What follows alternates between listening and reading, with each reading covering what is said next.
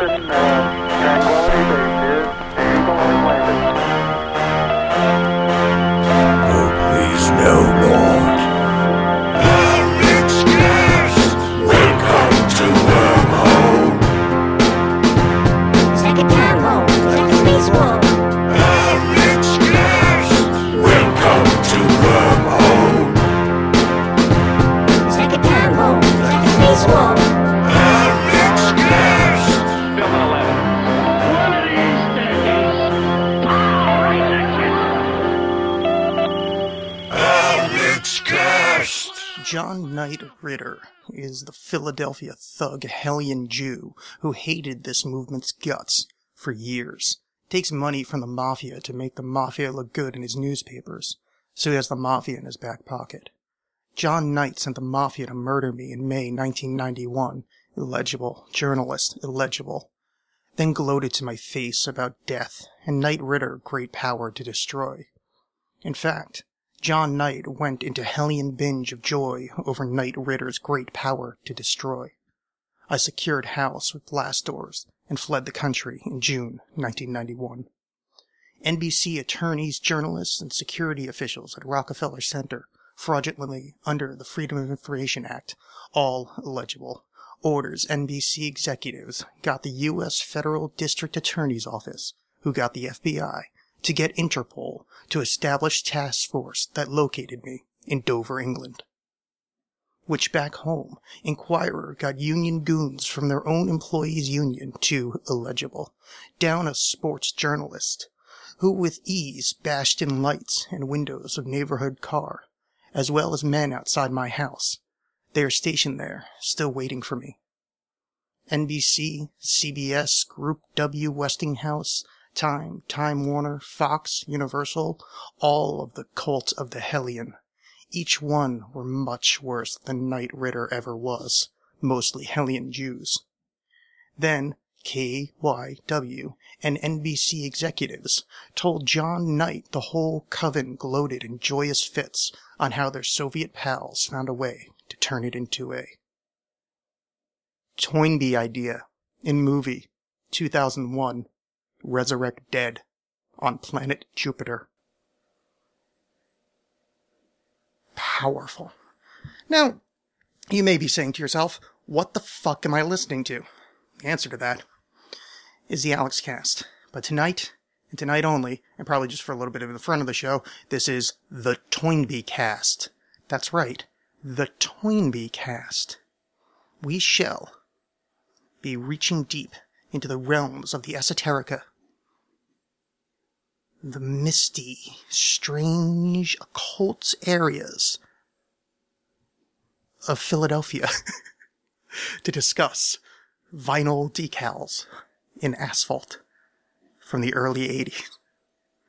It's hard to make it sound really dramatic. It's a very interesting mystery, but, it's basically tiles in asphalt. Backing up a little bit, remember when I said, and I was pretending to be you, and I said, what the fuck am I listening to? You're listening to the Alex Cast. I'm not going to do this again. But tonight, right now, we're going to be talking about the TOYNBEE tiles. If you're not familiar with the TOYNBEE tiles, I shall hip you to them momentarily. Scene: Philadelphia, Pennsylvania, Penn's Woods. That's what Pennsylvania means. 1982. Strange things happening on Chester Street. Letters, words, tiles, embedded in the very pavement itself, giving a story about TOYNBEE, about 2001, about Kubrick, about tiles. So, in about 1980 something, and it's really difficult to figure out, but let's just say late 70s, early 80s, definitely early 80s, there starts to appear tiles that have been melted, I guess would be the word, kind of placed into the asphalt in streets in Philadelphia. They all had words on it to the effect of Toynbee idea in movie 2001 Resurrect Dead on Planet Jupiter. The longer bit of reading that I started with was one of the sequence of tiles that I guess put forth the story that the man that was laying the tiles wanted us to know about Mr. Knight Ritter and the Hellion Jews, etc. Now, a few things that are happening here that I think we need to cover. One, you should be very impressed that I didn't say Knight Rider once, because I grew up in the 80s, that was a very popular show, but I said Knight Ritter every time. Two, I had to re-record because I referred to it as Denver, England, not Dover, but you didn't really need to know that, but I'm a man that likes to be honest with his audience. Three. I don't really have a three. So basically these tiles start showing up. They're found in New York, Pennsylvania, D.C., as far west as like, I wish I hadn't said it's like Iowa, maybe. And one was found in Chile, I think. Let me see if I can't find this information for you. The one in Chile is, how is it? Yeah, Santiago de Chile. And in that one, it was, an address in Philadelphia. That tile said, number, South 7th Street, Philadelphia. Now, that number is publicly available, but I don't know, I don't really feel like reading out some guy's address on my show, because I don't know him. So anyway, these start happening, they're around. Fast forward to where the story really starts getting interesting. 1997 through 2000, because I don't remember. I, Alex Cast, found a Toynbee tile. Just give you a second to catch your breath. I was going into New York City for some reason. This isn't that weird because I lived very close to New York City, so I just had to go a few miles and then I was there. I don't remember what the reason I was going, but the secondary reason was I had heard about these Toynbee tiles and I was trying to check one out. And I found one, like 2 blocks away from the one I was going to. I went, oh fuck, the address I found on, whatever AOL bulletin board or whatever primitive internet it was back then, must have been wrong in the address. So I found it. I was like, oh wow, cool. Look, that's what it looks like. And I was like, this looks very much like I saw on the internet, but whatever. And then I continued my walk because that is the route I planned to go wherever I was going, but some kind of concert or orgy or something. And a few blocks later, lo and behold, there's the Toynbee tile that I was going there for. And I said, heavens and murgatory, this is the one I was coming for. That one was not even referenced on the website. I don't even know if I knew the term website back then. Yeah, probably. Yeah, I knew what a website was. Anyway. I said, wow, look at that. So I wrote to the website and said, hey, look, I found one. And I think I was the first one to report that. But also, this is a lot of years ago, so I don't really remember. But it was exciting. And when I was in Philadelphia, I went and visited one as well. And pretty exciting. Though, to be honest, when I tell this story in public, not like it, not really a story so much to tell my history with the Toynbee tiles. I feel like I used to say I discovered one in Philly, but I feel, here's the problem, is I feel like that's just impossible. And there was a bunch in Philadelphia, that's where it started. And I think maybe I just kind of started saying that, not so much as a lie, but as a fact that wasn't true. Well, it's a lie, really. Because, I wanted to feel more important. I was young. I had ego issues. But the reason I say that is because I may have found one in Philly as well, but it's not like it matters because there was hundreds in Philadelphia.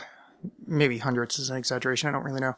So that's the Toynbee tiles. Fast forward from there to 2011. A documentary film came out called Resurrect Dead, The Mystery of the Toynbee Tiles. It's directed by John Foy. Fast forward, 2015. I saw that documentary.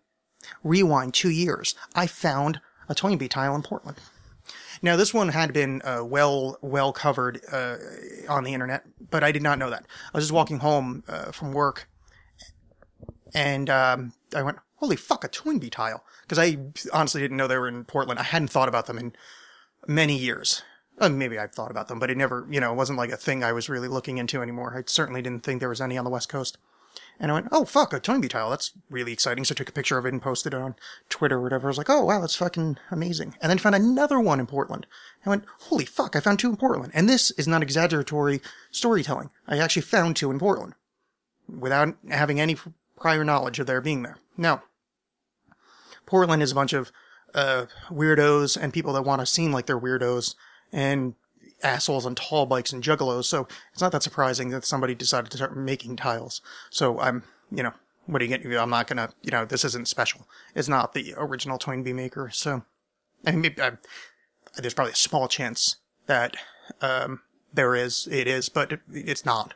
Let's just be reasonable human beings, which I know it's not a strong suit for this show, being a reasonable human being, but, it is what it is. I ran out of steam on that sentence, I'm sorry, and I didn't know how to finish it. I should have just bailed. Now I've bailed. Successfully. Fast forward. Or am I in the past? Wait, yeah, because I went backwards to tell you how I found the okay, so fast forward. Now. I watched Resurrect Dead by John... What did I say? Foy? John Foy. On recommendation of our friend and yours, Martin J. Clemens, from martinjclemens.com, at 14writer on Twitter. He told me to watch it, and yeah, it's a fantastic documentary. Really enjoyed it. I thought they handle it super well. They make what I feel to be a pretty convincing case that they have cracked the case, let's say.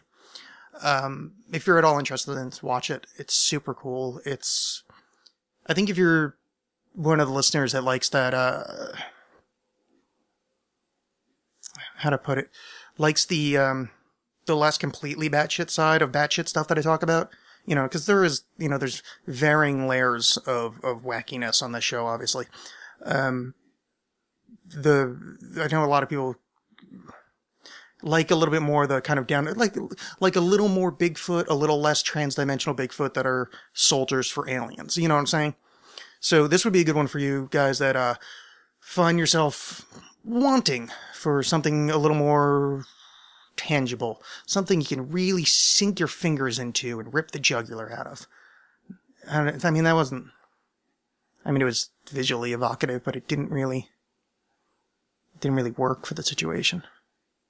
Anyway, fast forward to me rewinding again.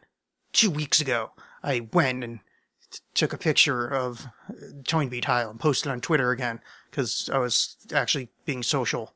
And I was like, hey, look, person I'm hanging out with, there's a TOYNBEE tile. And I got some, esoteric points for that.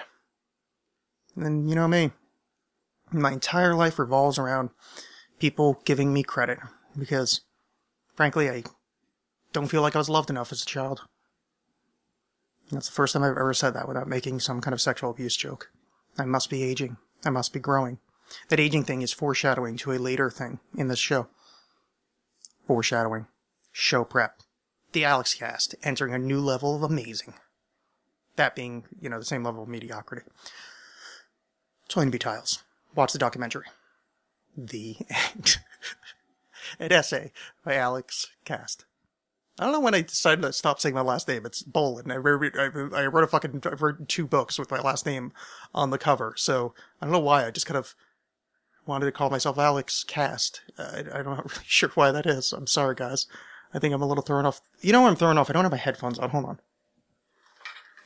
This will solve everything. Ah, that's the stuff. Ooh, that sounds like shit. What do you want? Hold on, I'll fix this.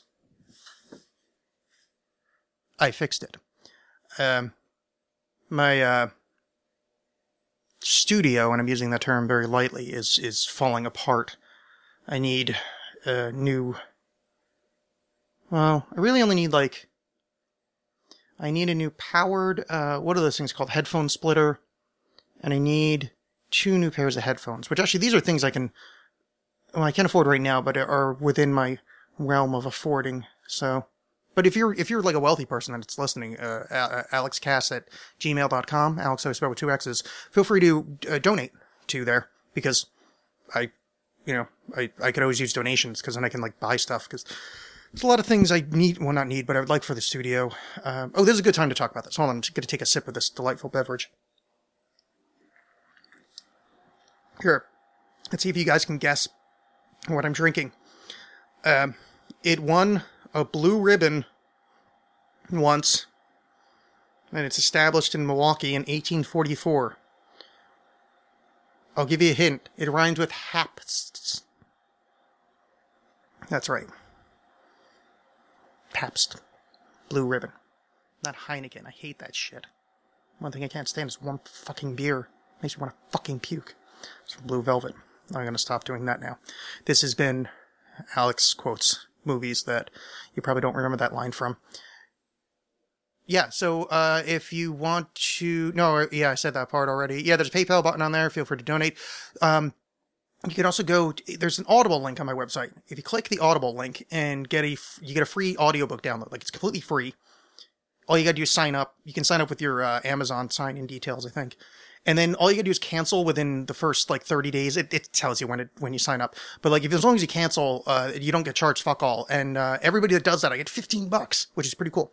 So if you can do that, or click the Amazon link before you shop on Amazon. Anyway, those are ways to give you money. I didn't mean to go down that route, but since I was talking about it, I was talking about it because of this. On the day of our Lord, Halloween, and by on Halloween, I don't actually mean on actual Halloween, but sometime around Halloween, I'm going to be doing with the Whatcast, or at least one of the Whatcasts. I've only had one actually confirm, because Mateo of the Whatcast apparently seems incapable of using social media like a human being and actually responding to Twitter DMs. That's right, Mateo. I'm calling you the fuck out.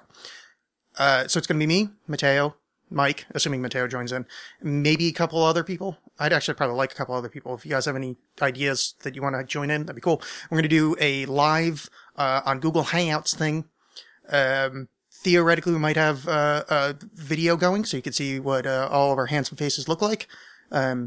Preferably do a lot of drugs and get drunk first, so we have handsome faces. The reason I was bringing up the money thing is that in the future, I would like to have, and it gets complicated here, I either need someone that's very good at computers and sound stuff and video, audio kind of things, or I still need one of those anyway, and I probably need it, and I need another computer kind of deal, but I would like to have the ability to have people call in while we're doing that.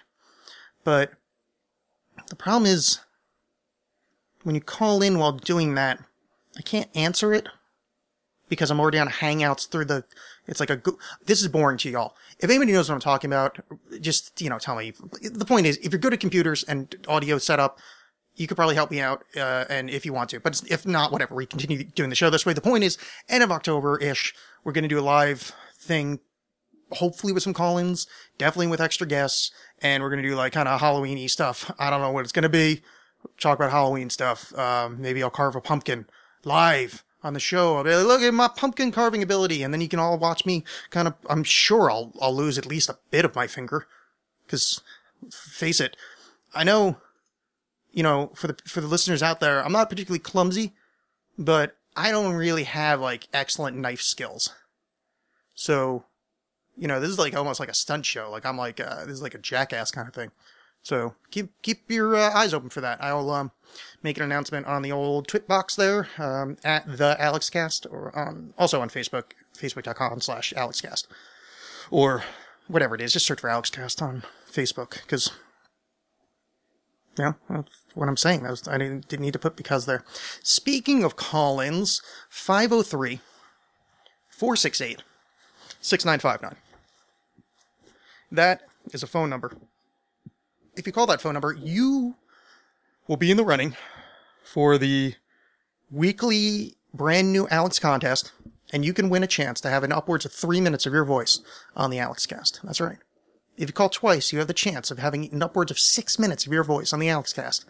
If you call 3 times, you will start to get on my nerves, because I'm not playing 9 minutes of your shit. In fact, 6 minutes is well too long. But I realize 3 is a little short if you're telling a really good story. You have to get on with it, though. I understand that I kind of take the long way around sometimes. I think I'm actually relatively relatively brief in a lot of things I talk about. I could certainly languish on more. But I have to do that because I'm the host of the fucking show and I'm the only one here. You calling in, your job is to quickly get your point across and then hang up. If this was a live call-in show, as referenced earlier, meander. Enjoy yourself. I can talk back to you. You can talk to me. I can pull out the details that other less talented interviewers would not pull out. There's not very many less talented interviewers than me. So, 503-468-6959. Call, leaving upwards of 3 minutes of a message. I am going to play one now. Hi, Alex. This is Alex. The topic I would like to hear you discuss this week is Superhenge, and also what a more appropriate name for it should be. Thanks. Well, Alex, I appreciate your call. Your name sucks, and I don't ever want you to call again. That was insulting to me and the august and proud history of my Alex family. Even though that's my first name, not my last name, so yeah, you can keep calling, it's cool. So, that was Alex. She wanted to know about Superhenge, and what should a more appropriate name for it be? This, my friends, is what I'd like to call Alex not doing show prep. Superhenge. Type it in. So, I know what it is. The Superhenge is, so you know Stonehenge. Is in Salisbury Plain in Britain. It's in England, right? Oh, I'm so dumb. I don't know if it's in England or Scotland. Oh, it's got to be in England. Salisbury Plain it's got to be England. Anyway, I've rarely been this embarrassed. So anyway, I'm gonna keep moving on. It's definitely in England, I think. So yeah, so the Superhenge is. I'm trying to there we go. That was a CNN automatically playing video, which I didn't want. So, Superhenge it's a Stonehenge, we all know that it is. Superhenge is a giant circle that goes around the inner circle that we are aware of. So, let's see if it says how long. So, it's 2 miles from Stonehenge. It's 90 standing stones. Blah, blah, blah, blah. 4,500 years old. Blah, blah. Everything previously written about the Stonehenge landscape and the ancient monuments within it will need to be rewritten. So, anyway. I don't really agree with... whatever. I hate when people say shit like that, because here's the thing, is at least for me, I've been aware that there was more stuff at Stonehenge for quite a while. It was known, because there was, like... They did, like, a ground penetrating radar or whatever, and there was stuff there. Other things. So it was well known. There was a wooden circle on the other side of Stonehenge, which isn't all that well known, and that was kind of the other part of the ceremonial playa, which isn't the right word, but I couldn't think of a good one. Ceremonial henge. But that was supposed to be like the way it the way they theorize, because it's one of those weird things that, we don't have written records. But there was like a wood henge on the other side, and then there was this, the idea was like one was the land of the dead and one was the land of life, and I guess the Stonehenge, I assume, was like dead, and they had these giant like parties and orgies and shit. That was weird. Second time I said orgy tonight. Hey, look at me. Yeah, so that was there. There's a bunch of other stuff. Anyway, Superhenge is this giant circle near it. Might encompass the actual Stonehenge area. And yeah. Now, here's the thing, and the reason I wanted to specifically answer your question. One, is I think I'll have fun coming up with different names for it. And let me just type this in here. The other henge you might know about is sea henge. That's a underwater wood henge, also in England. And when I say in England, I mean in Britain, because I don't really know. So, henge. The word henge refers to a particular type of earthwork of the Neolithic period, typically consisting of a roughly circular, oval-shaped bank with an internal ditch surrounding a central flat area of more than 20 meters in diameter. There's typically coves. Henge monument is sometimes used as a synonym for henge. Henge is sometimes, by no means always, featured stone or timber circles. A circle henge is sometimes used to describe these structures. Blah, blah, blah, blah, blah, blah, blah, blah. Okay. This is the fun part. Actually, let me read the whole thing. Sorry. The three largest stone circles in Britain, Avebury, the Great Circle at Stanton Drew Stone Circles, and the Ring of Brodgar, are each in a henge. Examples of henges without significant internal monuments are the three henges of Thornborough Henges. Although having given its name to the word henge, Stonehenge is an atypical henge in that the ditch is outside the main earthwork bank. Now, this is a confusing way to word this, and I learned this fact on QI, the best show ever made, starring Stephen Fry, the best narrator of Harry Potter ever. What they're actually saying is that Stonehenge, although the term henge that Japanese use, that was amazing. There's, on the top of the Wikipedia page, said, wow, that was awesome. It says, for the 2012 film, see henge. For henge in Japanese folklore, see yokai. And I was reading the word Japanese, and said that instead of archaeologist. That was fantastic. So anyway, the word henge comes from Stonehenge. Archaeologists got that word from Stonehenge, but Stonehenge is not a henge because of the trough is not the thing I just said before. The ditch is outside the main earthwork bank. So Stonehenge, which the word henge is derived from, is not technically a henge. I find that funny. The hengiform monument, like an ordinary henge except the central flat areas between 5 and 20 millimeters in diameter, they comprise a modest earthwork with a fairly wide outer bank. Mini-henge or Dorchester henge are sometimes used as synonyms for hengiform monument. An example is Neolithic blah blah blah. Dorchester.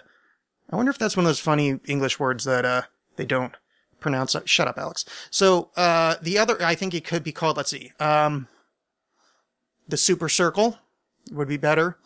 Henge.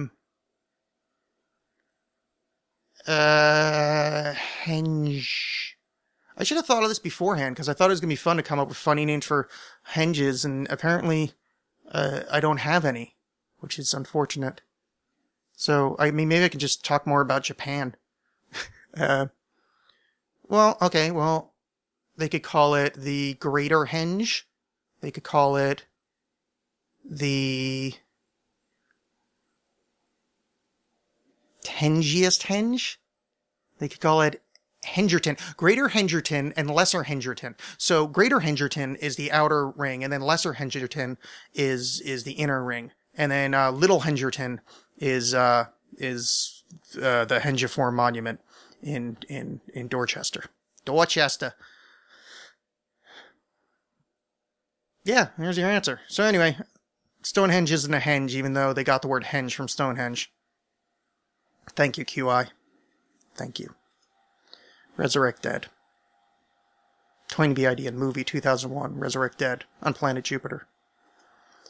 You might be thinking, Alex, what does that mean? What do those words on the tile mean? I'm not going to tell you. That's what the documentary's for. Mostly because it's too complicated. Basically, there was a guy called Arthur Toynbee. He might be Arthur, I don't know. And he wrote a book, and at one point he said something about the molecules of your body never go away, and they're going to be brought back together, and then on Jupiter, I guess you get to have another life. I'm not saying it made sense. I'm not saying I really gave it a really good summation, but that's what it is. TOYNBEE tiles. Shut up, Alex. More stories. Our friend and yours, Stephanie, last name starting with a Q. Having just finished reading Periphery by Alex Bolan, Alex always spelled with 2 X's, available on Amazon.com, or click the books link on alexcast.com. Having just finished reading Periphery, I'd be interested in hearing about your favorite history pertaining to the Burned Over District. Also, any stories you may remember about how you learned about that history while growing up in the region. Yeah, I'll read her comment too. Just a comment. I hear you and your guests referring to yourselves as being or becoming old. I'm numbers, and feel a bit taken aback at this sentiment. Frankly, I prefer to think of myself as chronologically enhanced. Try it on for size, and let us know what you feel. Well, Miss Stephanie, let us break this down. I can't speak for you, but I will speak for you. I'm sure that when you were 30, I'm going to be 35, and a mere 5 days from time of recording, you would feel, you may have felt that you were aging and feeling old. Just because you have now aged more does not take away from my feelings. For you blowing my candle out does not make yours burn any brighter. Jerk. I'm not actually calling you a jerk. Sorry. I didn't know how to end that. No, I hear you. That's got to be annoying. I get annoyed when I hear people in their 20s say how they feel old. For me, I can't speak for my guests, but for me, I have not done what I wanted to do by this age. And it's not necessarily the age that's the problem. It's I keep aging and keep not having done things. And it's not that I'm avoiding stuff, because what I want to do isn't instantaneous. Like, I want to be writing more books. I want to, do creative things. Like, I'm doing the things. It's just they're not done yet. And it takes a long time, especially as a writer. It's just, it's years between things. So it's, for me, the feeling old is, a combination of that, of not feeling like particularly accomplished and, frankly, not having, for vast swaths of time, a partner of a romantic or, romantic variety.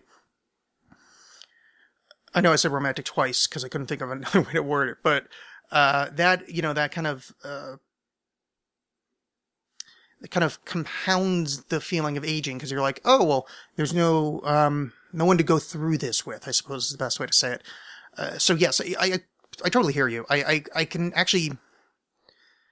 I don't think I have the ability to just stop doing it, but it is something I've thought of that I should try to not think of myself as old because, frankly, I'm not.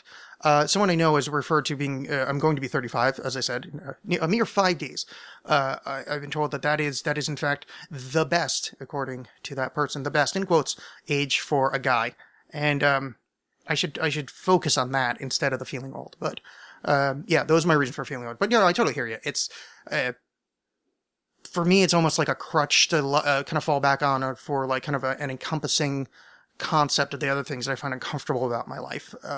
It's almost like a variable. So I should say, instead of feeling old, it's like more like I have X right now, and X is like, the square root of alone multiplied by the addition of non-accomplishment plus previous accomplishments not done as well, multiplied by kin grouping distance, multiplied by, so it's more of like a placeholder, a box in which to hold things. That didn't make any sense. Anyway, no, I hear you. We should really stop saying that. You're absolutely right. And frankly, 53 isn't old either. Oh, I just said your age. Fuck, sorry. Well, whatever, you wrote to me. So, yeah, I said your age. Oops. I was being gallant, the first time, and then I just fucked up. That's not old either. Like, in nowadays. Like, and that's another thing, too, is I feel like, the concept of age is kind of not caught up with medicine and modern culture.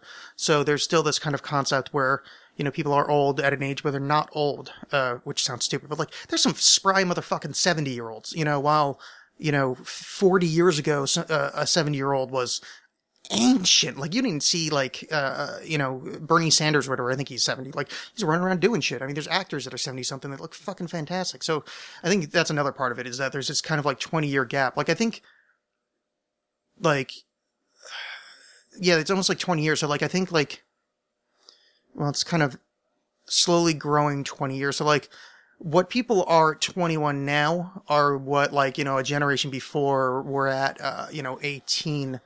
And then, like, 25, now is them at 21. Basically, we're not immature, but, like, we've got a longer lifespan, so there's less like this. Like, because, I mean, if you watch those old movies, there's dudes that look like proper adult old, like, lined, grizzled old at 35. I mean, mostly because they lived on cigarettes, whiskey, and, I don't even think they invented fucking penicillin yet, but, I think that's cute, kind of catching up with that. I mean, the fact that we can still watch movies of, there's movies with like Bogart where he's like 27 and dude looks 50 of our years, yeah. Anyway. I didn't even fucking address your thing. I did not grow up near the burned over district, to be honest with you. I grew up south of there. Let's catch everybody up. So I wrote a book called Periphery. If you're listening to the show, you should read it. It's a good book if you don't have the money to buy it on Amazon.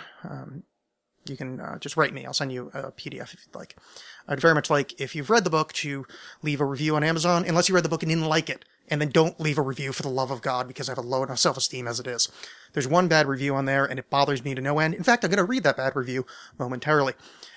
So I didn't grow up near the. I grew up sort of near the Burnover District, but I was super south of it. That's in New York State, and I think like Connecticut-ish. I don't really know off the top of my head.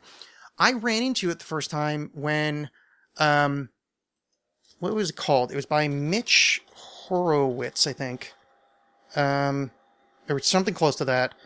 Occult America was the name of the book, or something like that. I'm going to search for this, and then hopefully that's close enough. It was Mitch something. Oh, Mitch Horowitz. Was that actually right? Holy fuck. I can't believe I just remembered that. Is this the book I'm thinking of? No way. Yeah, I think that is it. Though that's a different cover than I remember. I'm bringing this up, though. Mr. Horowitz, you're about to get a plug on a show that's vastly... Oh, you don't have any reviews either. You only got 59 customer reviews? Wow. Yeah, this is it. So, I read in 2000... What year did this come out? Because I saw a review of this come out on Boing Boing, like the month it came out. It says the paperback was 2010. I wonder if there's a hardback.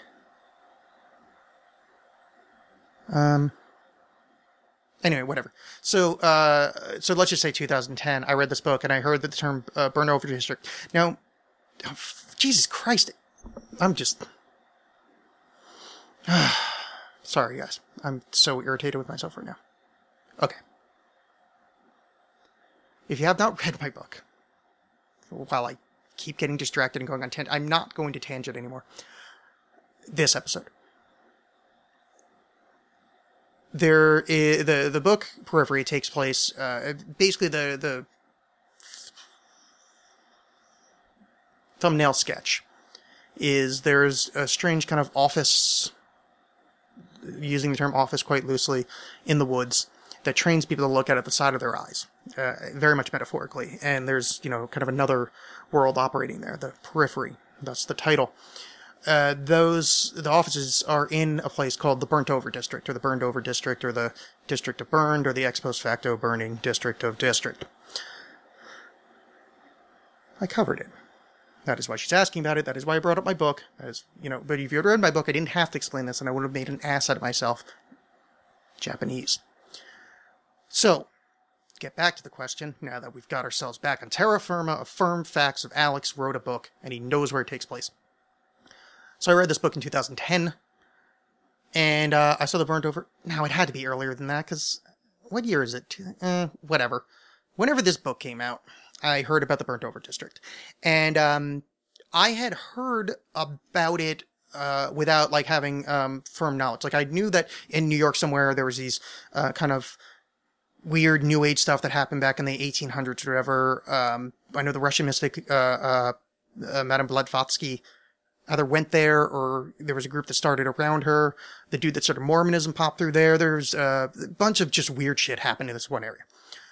I found out about that through that book, and I think I may have been just writing Periphery at that point, and I was like, oh, this is perfect for it because it just fits the themes perfectly. It was, the natural place to put it. And it was already kind of in my head. That was sort of where I was picturing the scenes when I was writing it anyway. Not exactly there, but that certainly fit the bill. So that's, yeah. So I don't really have any stories about the history because I didn't know about it. I didn't know about it in any kind of, direct way. The more I'm talking about this, I feel like maybe I did when I was a kid, but, or put it this way, I didn't have the direct knowledge of it to the point that when I was writing the book, that's something I had in my mind. I had to be reminded of it. Because actually, I think we passed through there when I was a kid, because we used to go on these long road trips, which we called torture rides. My father would just drive us around and waste all of our time and gas. And I think we ended up going through there at one point, and I think that's why I knew the stories of the weird shit. But anyway.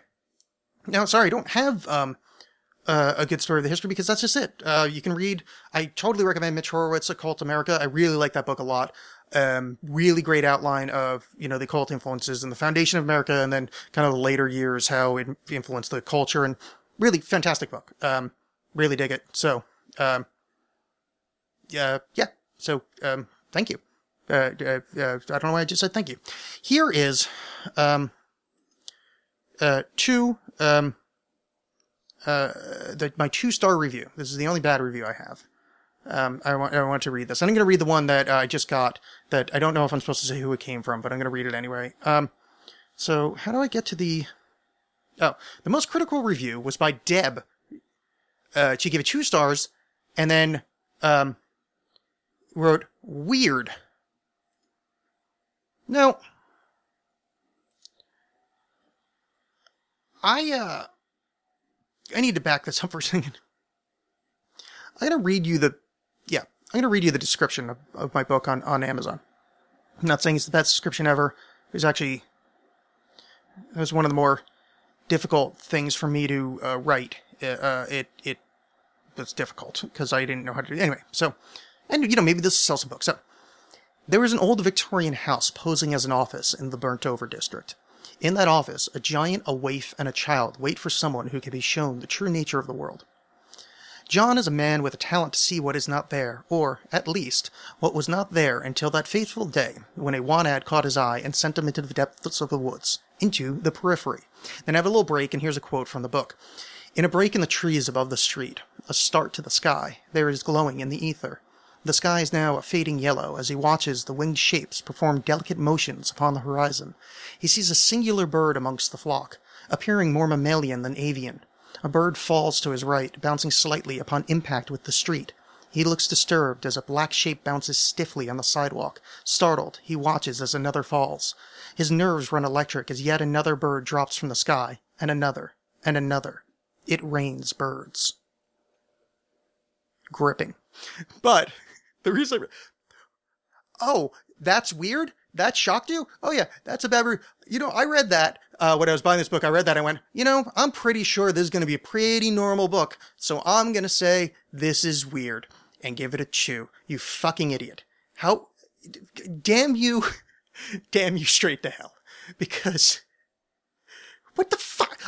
I talk about birds falling in the goddamn sky. Jerks. Here's a good review I just got. Fortunately, other reviewers have already done a good job of describing the overall feel and characteristics of this book.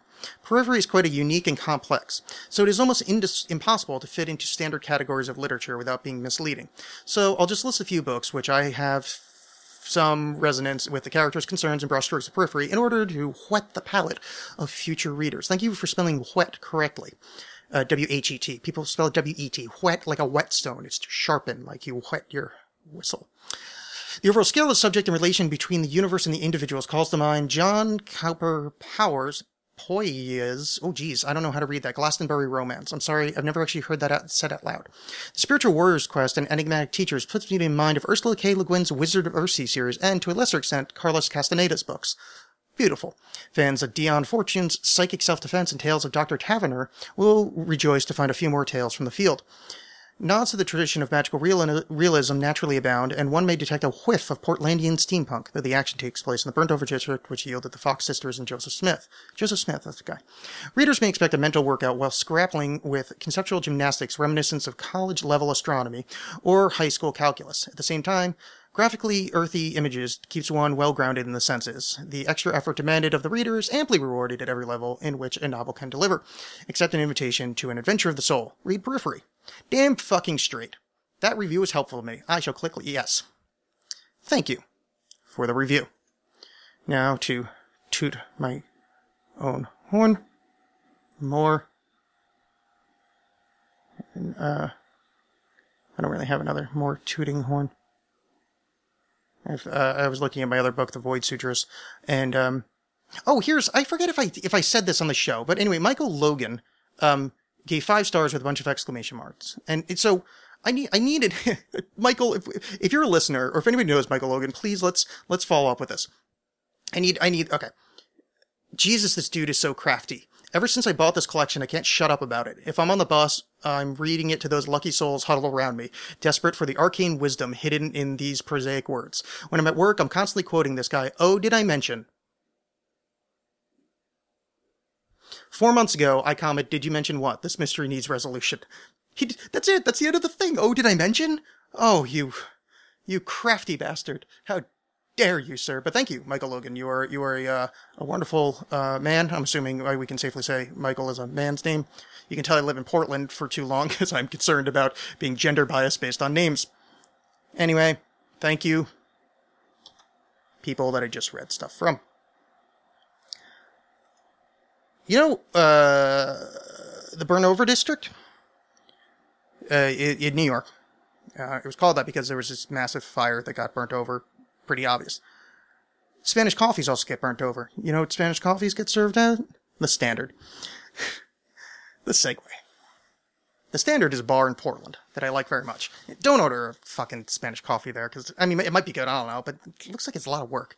But I just couldn't think of any kind of burned, flaming thing that was like a cross. Oh, here, wait, let me do this again. We're backing up.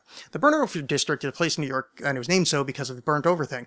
Much like the Flaming Moe from The Simpsons, which you may remember from an episode of The Simpsons. The Simpsons, created by Matt Groening, born in Portland, Oregon. Weirdly enough, Portland, Oregon is where a bar I like to go to called The Standard. They may not have a Flaming Moe, but they do have $3 microbrews on Sunday nights. Boom! Segue. Facebook.com/TheStandardPDX. If you go to Facebook.com/TheStandardPDX, you will see information pertaining to the bar I'm currently talking about. And if you're not into synchronicity, then I don't know what the fuck you're listening to here, because I have some synchronicity shit. Man, I was thinking about going to this website, and then the next thing I know, I was there. Creepy. Wednesdays are $1 Hams Night. Hams is a cheap domestic American beer. In fact, the next beer I have on my list to drink tonight is a Hams, because I had 2 beers in my fridge, and I brought them both with me, because, well, quite frankly, I overslept on a nap earlier, and then I don't think I'm going to be going to sleep anytime soon, so I thought I'd start drinking some nap juice. And that made sense. Speaking of nap juice, you can get some of that at The Standard, 14 Northeast 22nd, in lovely, beautiful, spacious Northeast Portland. If you don't live in Portland, it's terrible. Don't come here.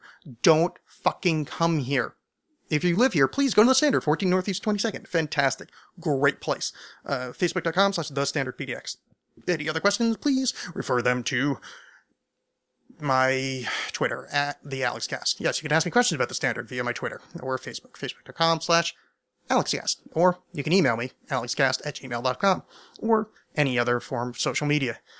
I'm on Instagram, I think. Yeah, I am. And others, who cares? Look, the point is, get in touch, talk, let's dish. People have been writing me lately, which I've been very, very happy about. I have like 3 different correspondences going. As played on a voicemail last week, I bitch about people not contacting me on the show, and that the interaction is going down. Well, the thing is, I enjoy interaction, and it seems to be coming back on the upswing, or at least there's now like a few people that like to write to me, and that's like, hey, look, I have somebody.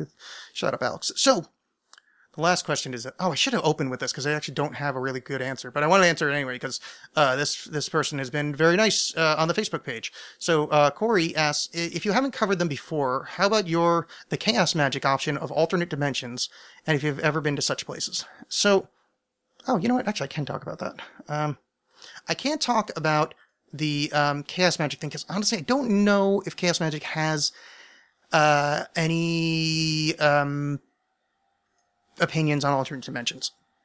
I would assume, the kind of modern interpretation, when I say modern interpretation, I mean probably the last like 20, 30 years of chaos magic interpretation has been almost this kind of hacker thing where it's like you're hacking your brain to view the universe differently. Yeah, hacking the planet, Under that, guys, I can't imagine that there'd be much kind of alternate dimension, thing.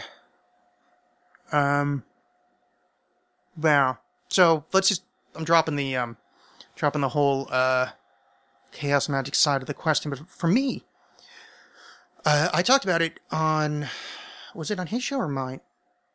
Oh, yeah, it was on mine, because it was a half-assed story that I wouldn't have told on somebody else's show, but, when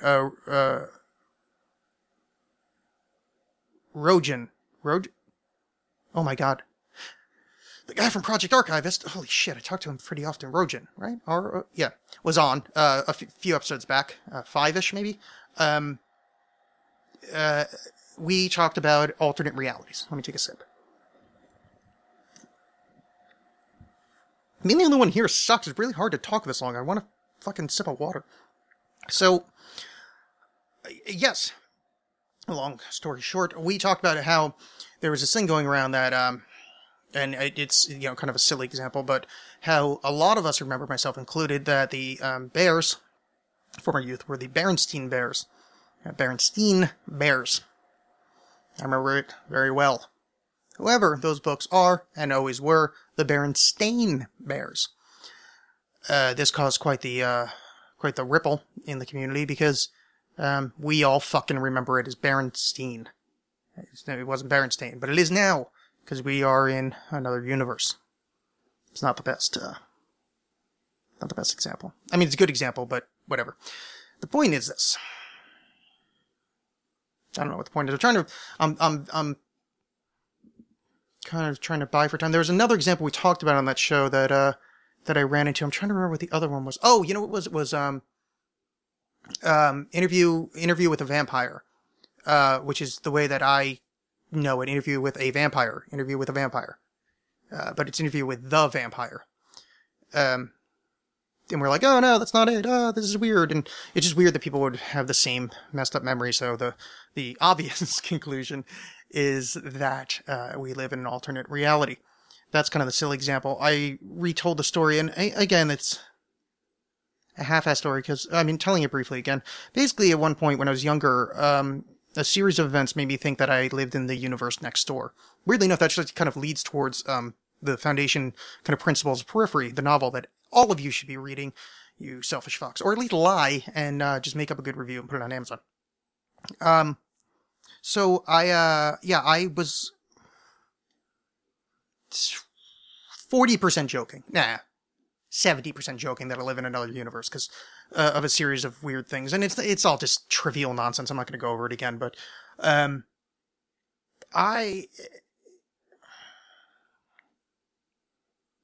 okay. Alternate universes exist. I am very sure of that. I'm as sure as that as I'm sure of any kind of anything. Because frankly, I don't believe in much stuff. I don't take stock in belief. There's not a lot of things that I think, oh yeah, that's definitely right. Because that would be, I don't know, the idea of believing in something 100% just always seemed creepy to me. So as much as I believe in anything, so I believe in alternate universes, alternate dimensions, and as much as I believe in gravity. They do exist as far as I'm concerned, and as far as my awareness of them can be. What form they take, how they take, and how consequential they are, that is an entirely different question. I suspect, and I'm not going to put a number on it, but I feel like there is a certain operant kind of principle happening. The way it operates is that we really are kind of just thin, incredibly thin slices between realities, and sometimes there's kind of weak points in those, sometimes there's overlaps, and I think those weak points in dimensions you can cross over, cross back, etc., because they're so incredibly close to each other. And I think it happens all the time. It's just that since there are infinite number of dimensions, and they are essentially all very, like, in my head, the ones that are very near to one another, in reality, in aspect, would be almost physically, and when I say physically, I'm using this very much as a metaphor, but like, if you imagine them as slices of some incredibly thin material, each reality, the ones that are very similar to one another next to each other, and even though there might be a billion next to each other with a billion different differences, but they're kind of next, and then the ones that are like super distant in a metaphorical sense are the ones that are not very much like one another. For instance, I could have woken up in a different dimension this morning and not felt a thing. It would have been fine because there was 100 air molecules are in a different spot than they were supposed to be. Instantaneously I slipped next door. The universe next door had that. Or maybe I slipped in a universe where there's one less fish. You slipped in a universe where there was a dinosaur fossil was found a year earlier.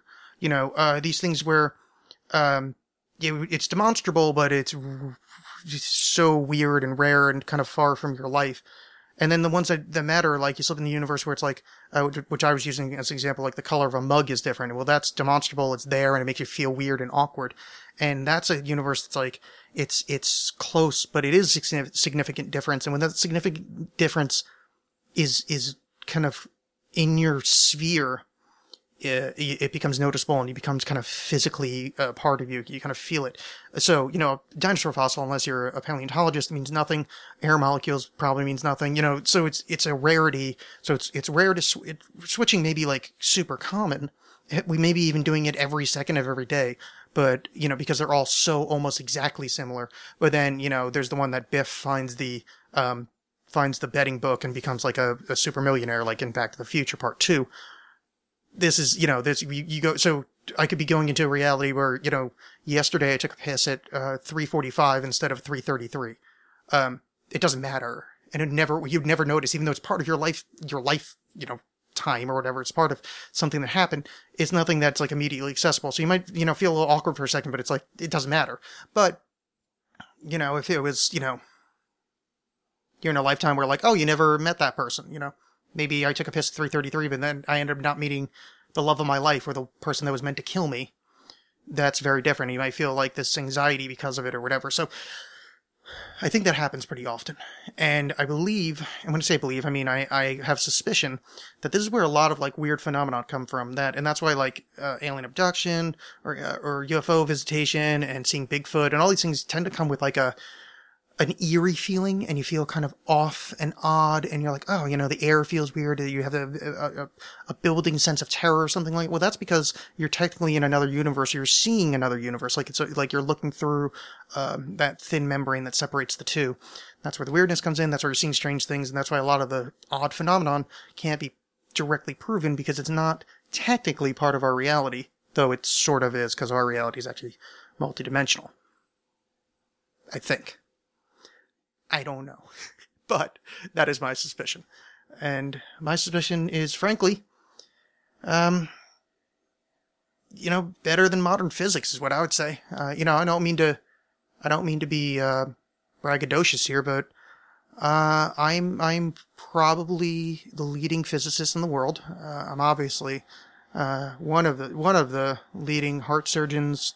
I'm an expert in neuroplasticity, obviously.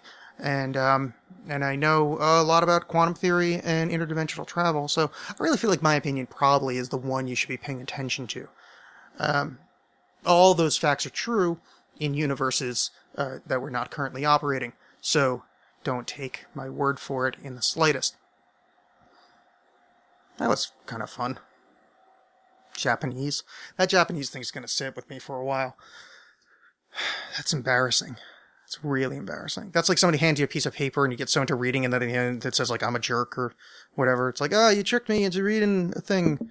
Like, because that's the way people talk. They're like, oh, look at the thing. I have a deck of tarot cards in front of me. We have about 2 minutes to burn. We're going to flip some cards over for y'all. And this is going to be a reading. From me to you, this is about the future of you. I'm reading the future about a female that listens to the show. And this isn't some subtle thing that I'm actually talking about someone, just to make this very clear. I'm actually just, I'm trying to guess at attributes that this reading is going to apply to. If you think I'm talking about you, I assure you, I'm not thinking of any specific female. Let me repeat, I'm not thinking of anybody specific. I've made a habit in the past of making people think I'm talking about them, and I'm not in this case. So, I feel like this reading applies to a lady. This lady is listening in a car. Yes, listening in a car. I feel like there might be headphones involved, I don't know. The car has a back seat. And trying to picture this person. I think the person's like shorter than me. Maybe like 5'5", 5'6", which is a lot shorter than me. It's hard to tell. She's sitting down in the car. And I got nothing else. So if that applies to you, these cards are Ace of Discs. I have 2 of Discs. And the Princess of Cups. Well, look at that. Princess of Cups. It's a lady. I called it. The 2 of Discs. That obviously represents the car. The Ace of Discs. That obviously represents the other dumb shit I just said. Oh, I suck at everything. Okay, so what we want to think here is, well, Princess of Cups. So that actually is femininity. It's overflowing. I don't know, whatever, that's good. Discs, change is choice. So it's changing things as a lady. And Ace of Discs is... I'm not entirely sure what Ace of Discs means. Where's that book? I mean, I sort of... No, actually, I don't really know off the top of my head. I mean, I do, but not enough to say it out loud and then commit to that. I'd rather just tell you that, yes, sometimes I forget what some things mean, and I'll look it up instead of just making shit up. Root of the powers of the earth, material gain, power, wealth, labor, contentment, materiality in all senses. For Crowley, this card was an affirmation of the identity of sun and earth, spirit and flesh.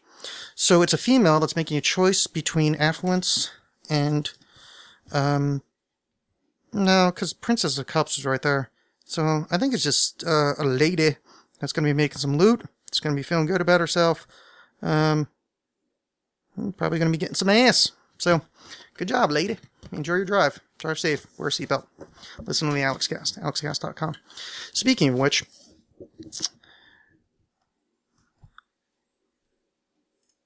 Oh, go. I said speaking of which, it's your... Oh, you want me to go? Okay, I'll go first.